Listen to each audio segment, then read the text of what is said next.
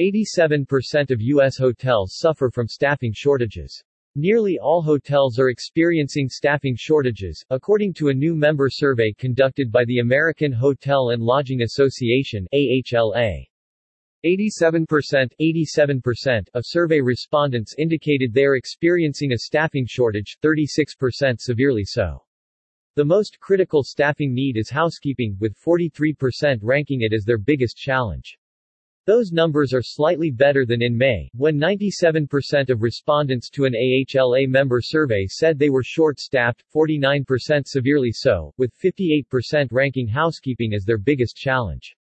Hotels are offering potential hires a host of incentives to fill vacancies. 81% have increased wages, 64% are offering greater flexibility with hours, and 35% have expanded benefits, but 91% say they are still unable to fill open positions. Respondents are trying to fill an average of 10.3 positions per property, down from 12 vacancies in May.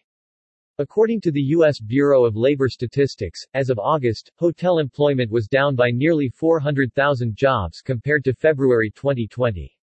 Hotels are looking to fill many of the jobs lost during the pandemic, including more than 115,000 hotel jobs currently open across the nation. These staffing challenges are resulting in historic career opportunities for hotel employees.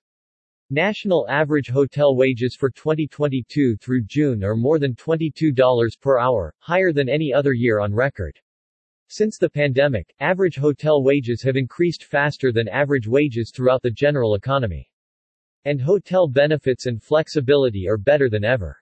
To help hotels fill open jobs and raise awareness of the hotel industry's 200-plus career pathways, the AHLA Foundation's A Place to Stay multi-channel advertising campaign is now active in 14 cities, including Atlanta, Baltimore, Chicago, Dallas, Denver, Houston, Los Angeles, Miami, Nashville, New York, Orlando, Phoenix, San Diego, and Tampa.